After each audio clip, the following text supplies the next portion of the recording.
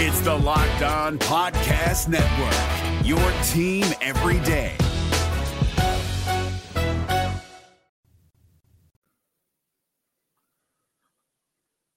Back-to-back home losses for the first time all season as the Wolves spoil Cats' career night. I got Wolves expert Tyler Metcalf to help us break it all down, and it's all coming up next on the Locked On Wolves POSTCAST.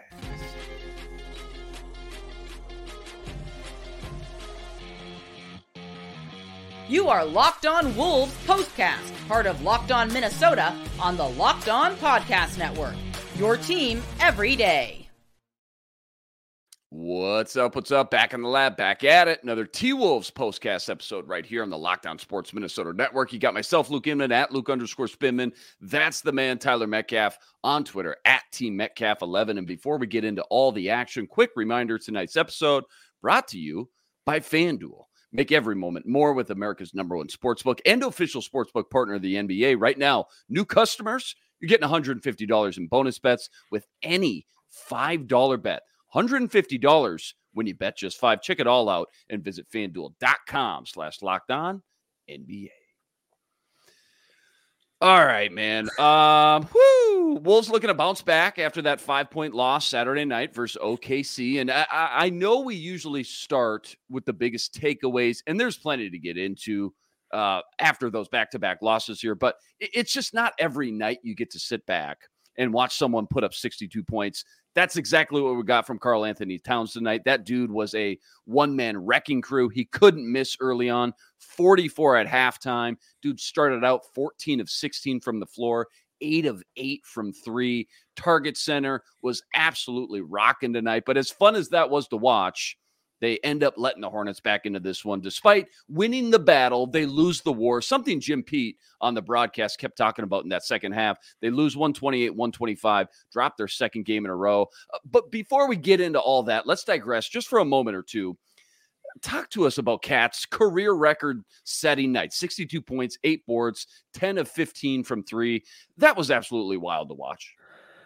It was one of the most fun shooting displays that we've seen from a Wolves player ever. It was incredible how just easy it all came. They didn't have anyone on the court who could guard him. The outside shot was falling with ease and consistently. 44 points at half on 105.9 effective field goal rate. Pretty good. He just couldn't miss. He was in the zone, couple missed free throws, but still got 10 of them to go down by the end of the night. 62 points on the night, 10 of 15 from three, 21 of 35 overall. It's a stat line that should suggest a 30-point win. It was a really, really special performance from him that unfortunately got wasted, but it really shows you how special of an offensive talent he is. I missed just getting ready for the show. I missed the last 30, 60 seconds. Was there a couple maybe subjective blown calls there at the end on Cat? I've seen a lot of people in the comment section already saying a couple missed calls on Cat there right at the end. Did I miss those? Yeah, he got mauled going to the rim, and there's a pretty clear, hand across his forearm when he went up for the shot. It sucks as a missed call, and, hey, at least we can sleep easy knowing that it'll show up in the 2-minute report, which changes absolutely nothing, and is the dumbest thing the NBA has ever implemented. But it's a missed call, but that's what happens in sports. Calls get missed, and you can't challenge that one. And the bigger issue is that they were down one in that spot to begin with. Sure, when absolutely one of your best players has 62 points on the night, you can't go back to that call and be like, oh, well, that's why we lost. So like, oh, okay, yeah, maybe, yeah, that should have been called, but in no world should this have been a 1-point game at that moment. Yeah, no, absolutely. Sports are so wild, by the way, man. On the 18th year anniversary of Kobe putting up 81, Cat puts up his monster night. Joel Embiid puts up 65. That's almost like eerie. For those two performances to happen on the same night as Kobe's iconic game, it's just absolutely wild. Almost get a little goosebump factor going on. Back to reality, though, what you were touching on. Major buzzkill to lose this one. And as fun and special as Cat's night was, I guess let's start diving into this one, how the Wolves let this one slip away. Talk to me about the Wolves defense in particular, a defense that, hey, usually the best in the business, and what gave them so many troubles with this Hornets offense all night. Yeah, and they just couldn't contain the ball at all. So, the Hornets, the tallest player they started was 6'7". So they're playing 5 out. Everyone's on the perimeter. They're not looking to post anyone up. They're not rim running. They're not rolling to the rim at all. They're trying to empty the paint, and they did. And the Wolves have survived that mostly this year because they've been really good at keeping those drives contained and keeping the ball handler in front of them, or at least attached to them, and not getting completely dusted. Tonight, that wasn't the case, and that's kind of been a reoccurring trend these last couple weeks, where their point of attack defense has been really, really, really bad, and they're letting guys just get into the paint at will. And the issue with that, especially with the 5-out system, is that either it forces someone to rotate really far over and completely leave their guy, and leave them wide open for a three, which we saw a handful tonight, where Miles Bridges, even JT Thorne, Nick Smith, Brandon Miller, LaMelo Ball, Terry Rozier kind of got in that groove by knocking down a couple wide open threes. And then, once they do that, help defense stops coming as regularly, which just creates a layup line, which we then saw. And now all these guys are in a rhythm. And that's when these really tough mid-range pull-ups that guys like Brandon Miller, Terry Rozier were hitting late, those start becoming a little easier because they've seen the ball go through the hoop consistently. They're in a rhythm. They're in a groove. They're already scoring efficiently on high volume. It was just kind of death by 1,000 cuts, and they just couldn't stop them at all, in a really kind of embarrassing display defensively from them.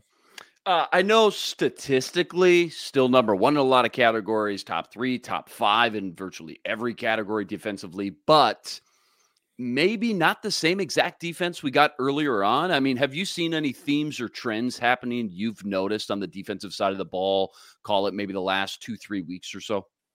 Yeah, it's really just, it all starts with the on-ball stuff. Yeah. And these teams that have lethal mid-range scorers, if you're not going to get over that initial screen, if you're not communicating switches on those, if you're not fighting back, if you're not staying attached, these teams are going to carve him up, because Rudy wants to drop all the way back to the rim. He's been good. I'm not saying this is all him, but there's a lot of cat and mouse game that goes on there. And if these point of attack defenders aren't staying attached, making those mid-range pull-ups really difficult, and really pressuring the ball handler, it puts a lot of stress on those weak side guys to make really aggressive rotations, which then frees up wide open shots on the other side. And that scrambling defense that we've seen throughout most of this year, where guys are making multiple rotations in one possession, when they do get beat off ball, that's starting to kind of go by the wayside. And we're seeing maybe 1, maybe 2 at most rotations, and then guys kind of giving up on the play, watching the ball, shot goes up. That's where, their new assignment sneaks behind them for an offensive rebound. So it all starts from that immediate point of attack. And if guys aren't getting over those screens and really pressuring the ball and making life difficult for that ball handler, their entire defensive philosophy goes out the window. On top of that, too, only getting 9 points from Ant. That's not helping. 3 of 11 shooting from the floor tonight. You got to mention, okay, he broke his career high in assists tonight with 11, but why such a quiet night from him? Because usually, these two are like Batman and Robin, right? We've seen plenty of times, plenty of games. Just because one guy's putting up good points doesn't mean the other one can't, too. In fact, I think they still lead the league with the most 20 or more points combined from both of them in the same game in the entire NBA. So I know there was reports he was dealing with some sort of illness of some kind, but outside of that, I guess, why was he so ineffective putting the ball through the hoop tonight? What'd you see from Ant? I hope he was sick. Right. You hope so, right? He played like it. There was nothing from him defensively. There's no energy on that end of the floor, but offensively, he was just weirdly deferential in almost to an extent that we've really never seen from him.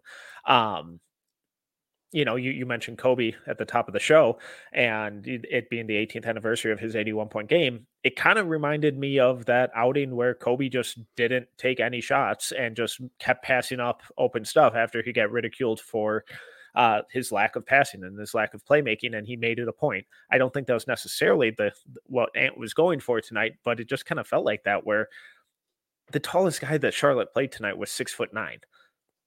And should be feasting at the rim. And, there should be plenty of lobs to Rudy. I can't remember a single lob being thrown to Rudy. And there were a lot of times where Ant would beat his guy on that first step in the initial drive, no one's at the rim, and he would either, use a snatchback dribble and take a mid-range pull-up. We saw that really late, around the 2-minute mark in the fourth quarter from him, or he would just kick out instead of just taking it all the way to the rim. So I have to think I hope that it was an illness thing and he's really not feeling well, and he just didn't feel like he had that burst and explosiveness to get to the rim and finish there consistently, because there were looks. There were a lot of really good looks for him to be had there, and he just completely ignored them.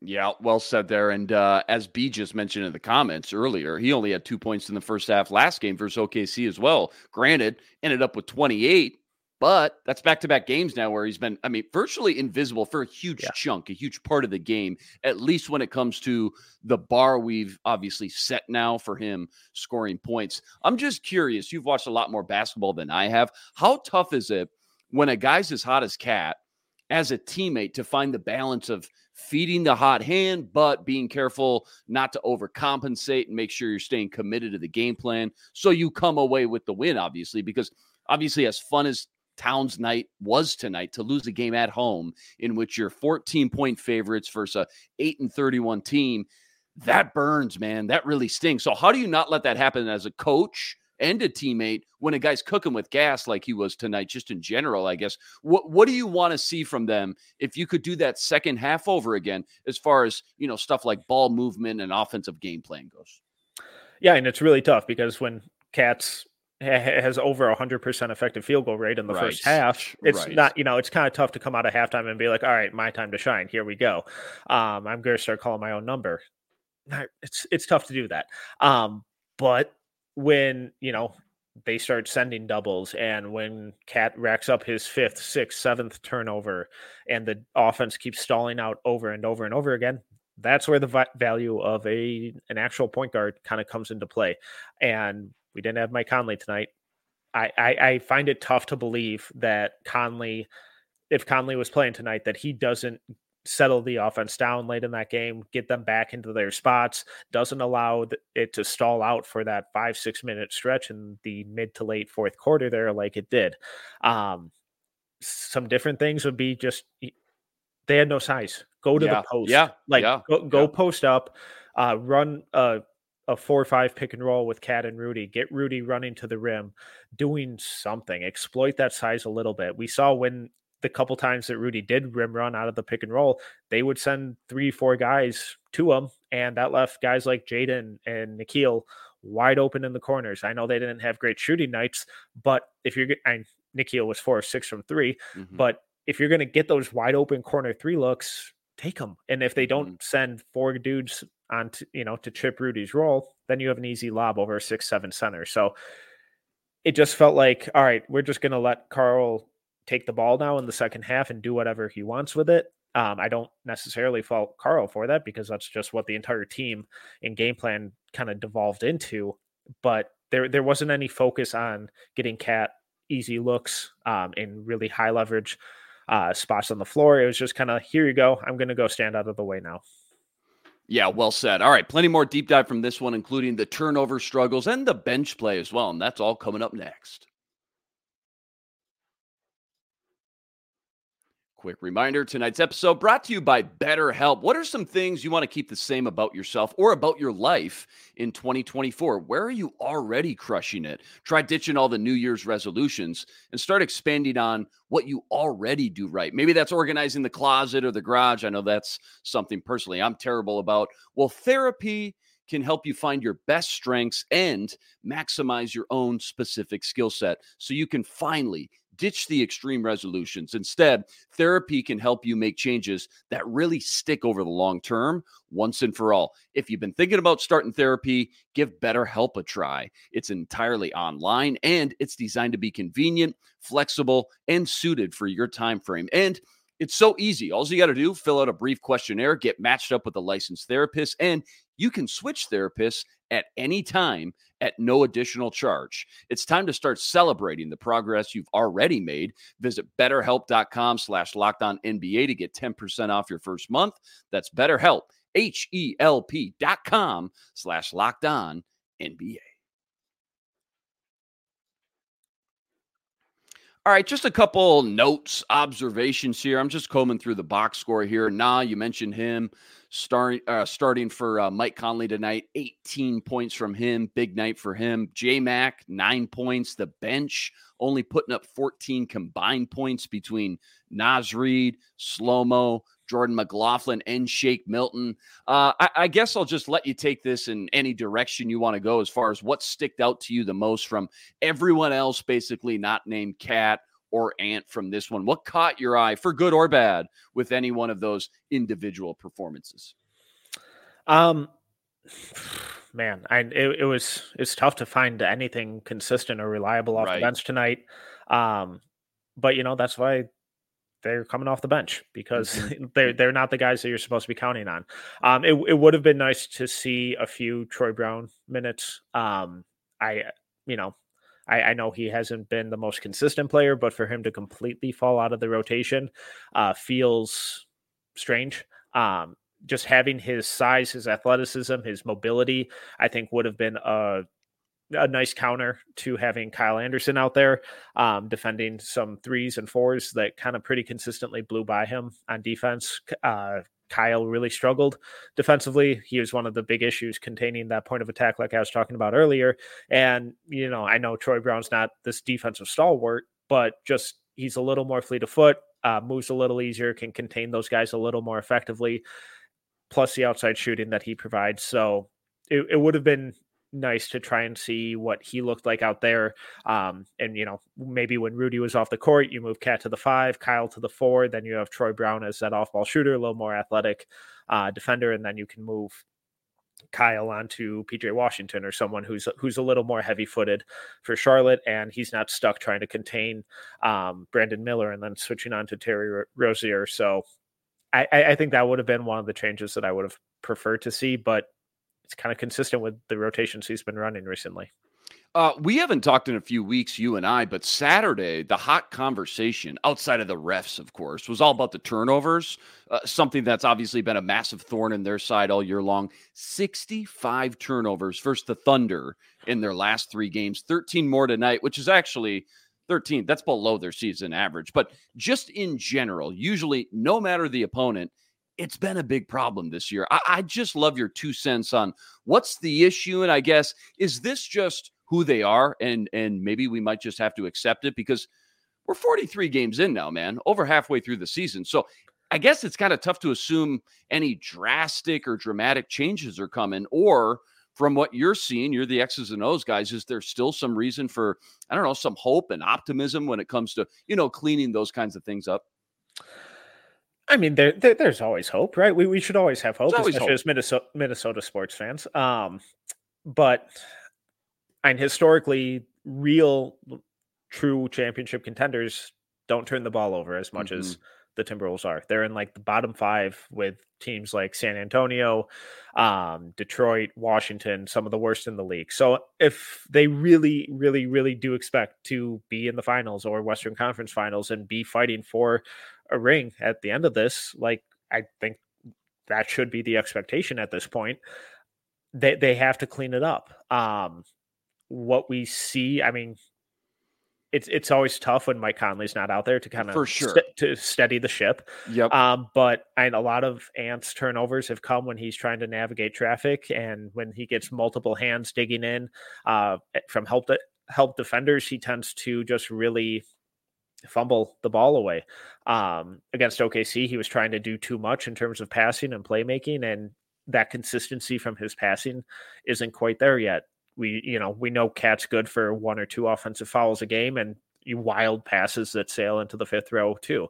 So I think it's just kind of who this team is. And especially when Mike Conley's off the floor, whether resting like he was tonight or just going to the bench for a handful of minutes because he has to sit, they don't really have anyone else to kind of steady the ship. Kyle Anderson's been super turnover prone too, which is kind of rare for him.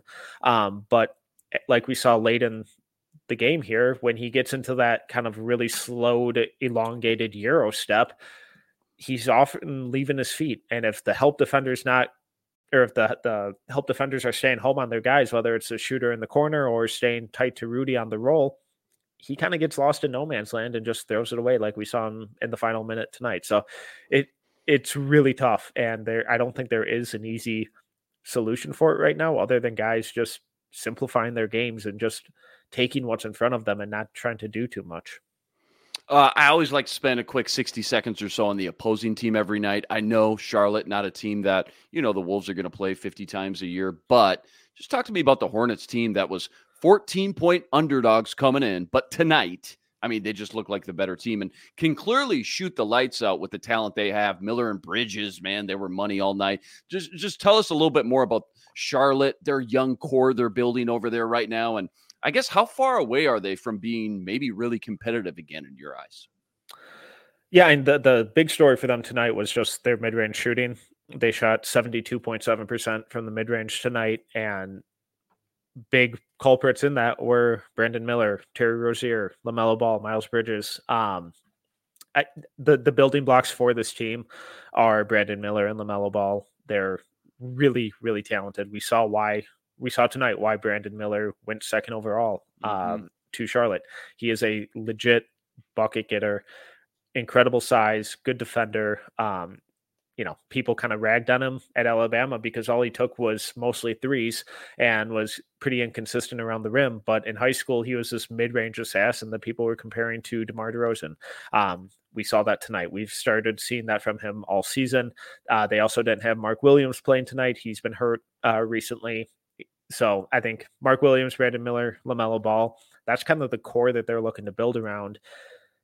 It's tough not to get excited long-term. They've been really, really bad this year, but I think that's more so a testament to kind of being a funky roster and the role players not necessarily complementing their young core. So after some of these guys' contracts either expire or they move them or trade them or whatever, but I think 2-3 years from now, when Brandon Miller, Ball, Williams are really hitting their stride and getting into their prime, if they've done just a decent job of kind of filling in the space around them, I think Hornets fans should be pretty excited about how kind of talented and at very least how fun their offense can be. At least they're fun, man. Yeah, it's like the NFL. It's like if we're going to lose, can we lose 51-50? Can it be a shootout? Can it be fun? Throw up some home runs and some splash plays and fireworks along the way. Just kind of stemming off that, I'm an NFL draft nerd. I just love that stuff, man. Yeah. Don't know the NBA as well as you do, but that 2020 class, I just pulled it up. There's some studs in the mix now, man. You got Ant, number 1 overall, LaMelo 3, Halliburton 12, Tyrese Maxey 21, Jaden McDaniels 29. What do you think about that class and where it is now? Is it better, worse, or kind of what you expected? I think it's a little better than kind of consensus thought of it going into it. That was the COVID year where we had like two extra months of draft prep, and we all, myself especially, had just overthought way too much of it. There was those weird intel stories coming out, especially about Ant and how he just didn't even like basketball. That turned out not to be true. But it just kind of showed the pitfalls of overthinking stuff and almost having too much time to prepare, because there's been a lot of really talented guys to come out of it. And, if you did a redraft, it would look very, very different than that night. Absolutely. Yeah, that would be a lot of fun to read an article about something like that. I see a lot of NFL draft redo drafts. Where would these guys go now? Lamar Jackson, all right, number 1 overall, 2017 quarterback class was crazy. I digress. A quick look at the schedule and what's on deck moving forward. That's all coming up next. Quick reminder, tonight's episode brought to you by FanDuel. Make every moment more with America's #1 sportsbook and official sportsbook partner of the NBA. Right now, new customers, you're getting $150 in bonus bets when you place any, and I mean any, $5 wager. $150 in bonus bets when you throw down just $5 on any bet. And you don't even have to win. This promo was made for a guy like me, and I know you're going to love it too. If you've been thinking about joining FanDuel, no better time to get in on all the action. The app, so easy to use, and they got everything you need. Money lines, parlays, prop bets, over-unders, you name it, they got it. FanDuel's got everything you need to bet on the entire NBA season, and it's by far the easiest and simplest betting app to use. Go check it out for yourself. Visit FanDuel.com/lockedon. That's FanDuel.com/lockedon today. America's #1 sportsbook. FanDuel, official partner of the NBA. All right, schedule coming up now. The next few games: Wizards, Nets, Spurs, all on the road. But all three teams, if the season were to end today, would not make the playoffs. So, I mean, I guess you're hoping for some tune-up games there before you meet OKC again Monday, the 29th. What's your thoughts when you hear that stretch, though? What's got to happen? What do you want to see the most from this Wolves team? I mean, 3 wins would be fantastic. That would be nice. Let's start there. But, preferably 3 kind of just convincing wins where they don't get out to a big lead and then let the other team work their way back into it due to complacency, like we saw tonight and kind of in recent games. Like, Pistons wasn't super convincing. The final of that Memphis game ended up being a bit more extreme than what the game was. It's just go take care of business, because you don't want to go into that Oklahoma City matchup tired and fatigued or injured, because you want to go back and even that series with the Thunder, because that could be a huge tiebreaker come playoff time. So I think 3 convincing wins where the defense kind of gets back to what it has been for 99% of this year, where guys are really shutting down the opponents and sticking to their assignments, executing their responsibilities. And, it'd be great if the offense really kind of started flowing and whatnot too. But I think just reestablishing that defensive dominance is going to be really, really important heading into that OKC game.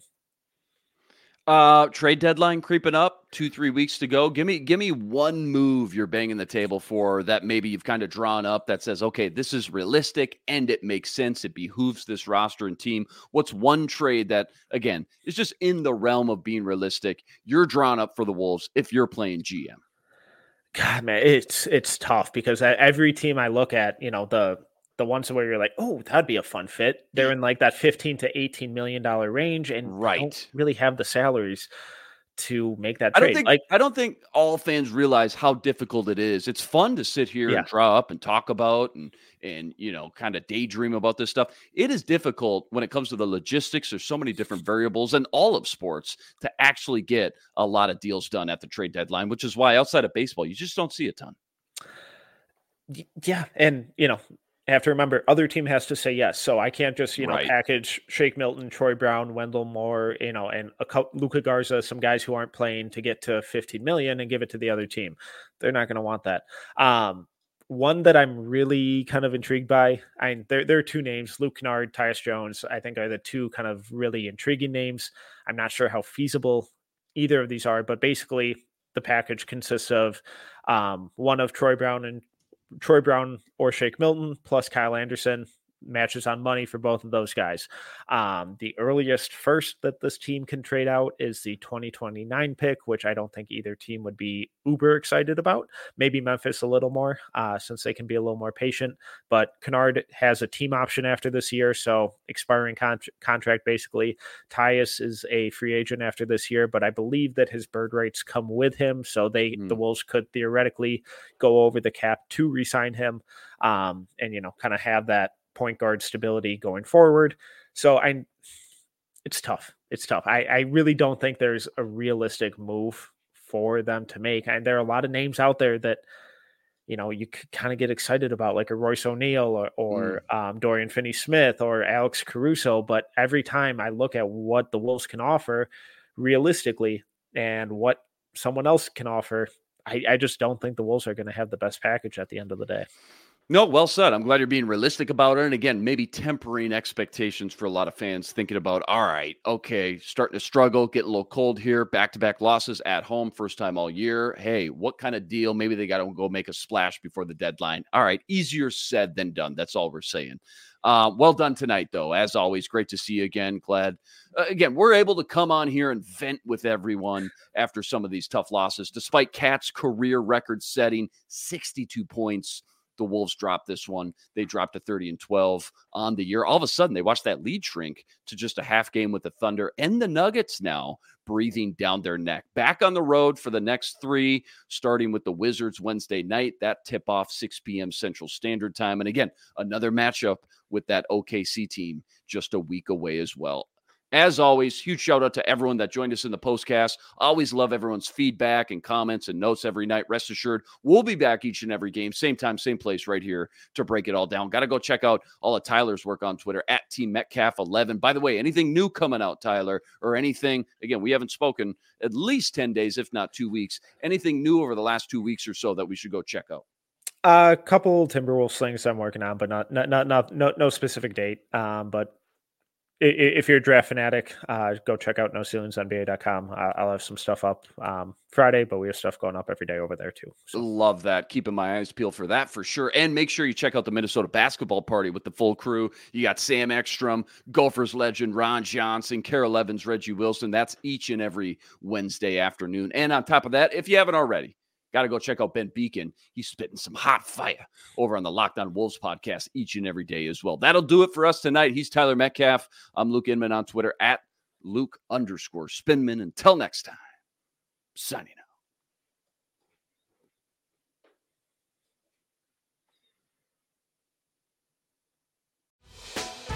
Hey, Prime members, you can listen to this Locked On podcast ad-free on Amazon Music.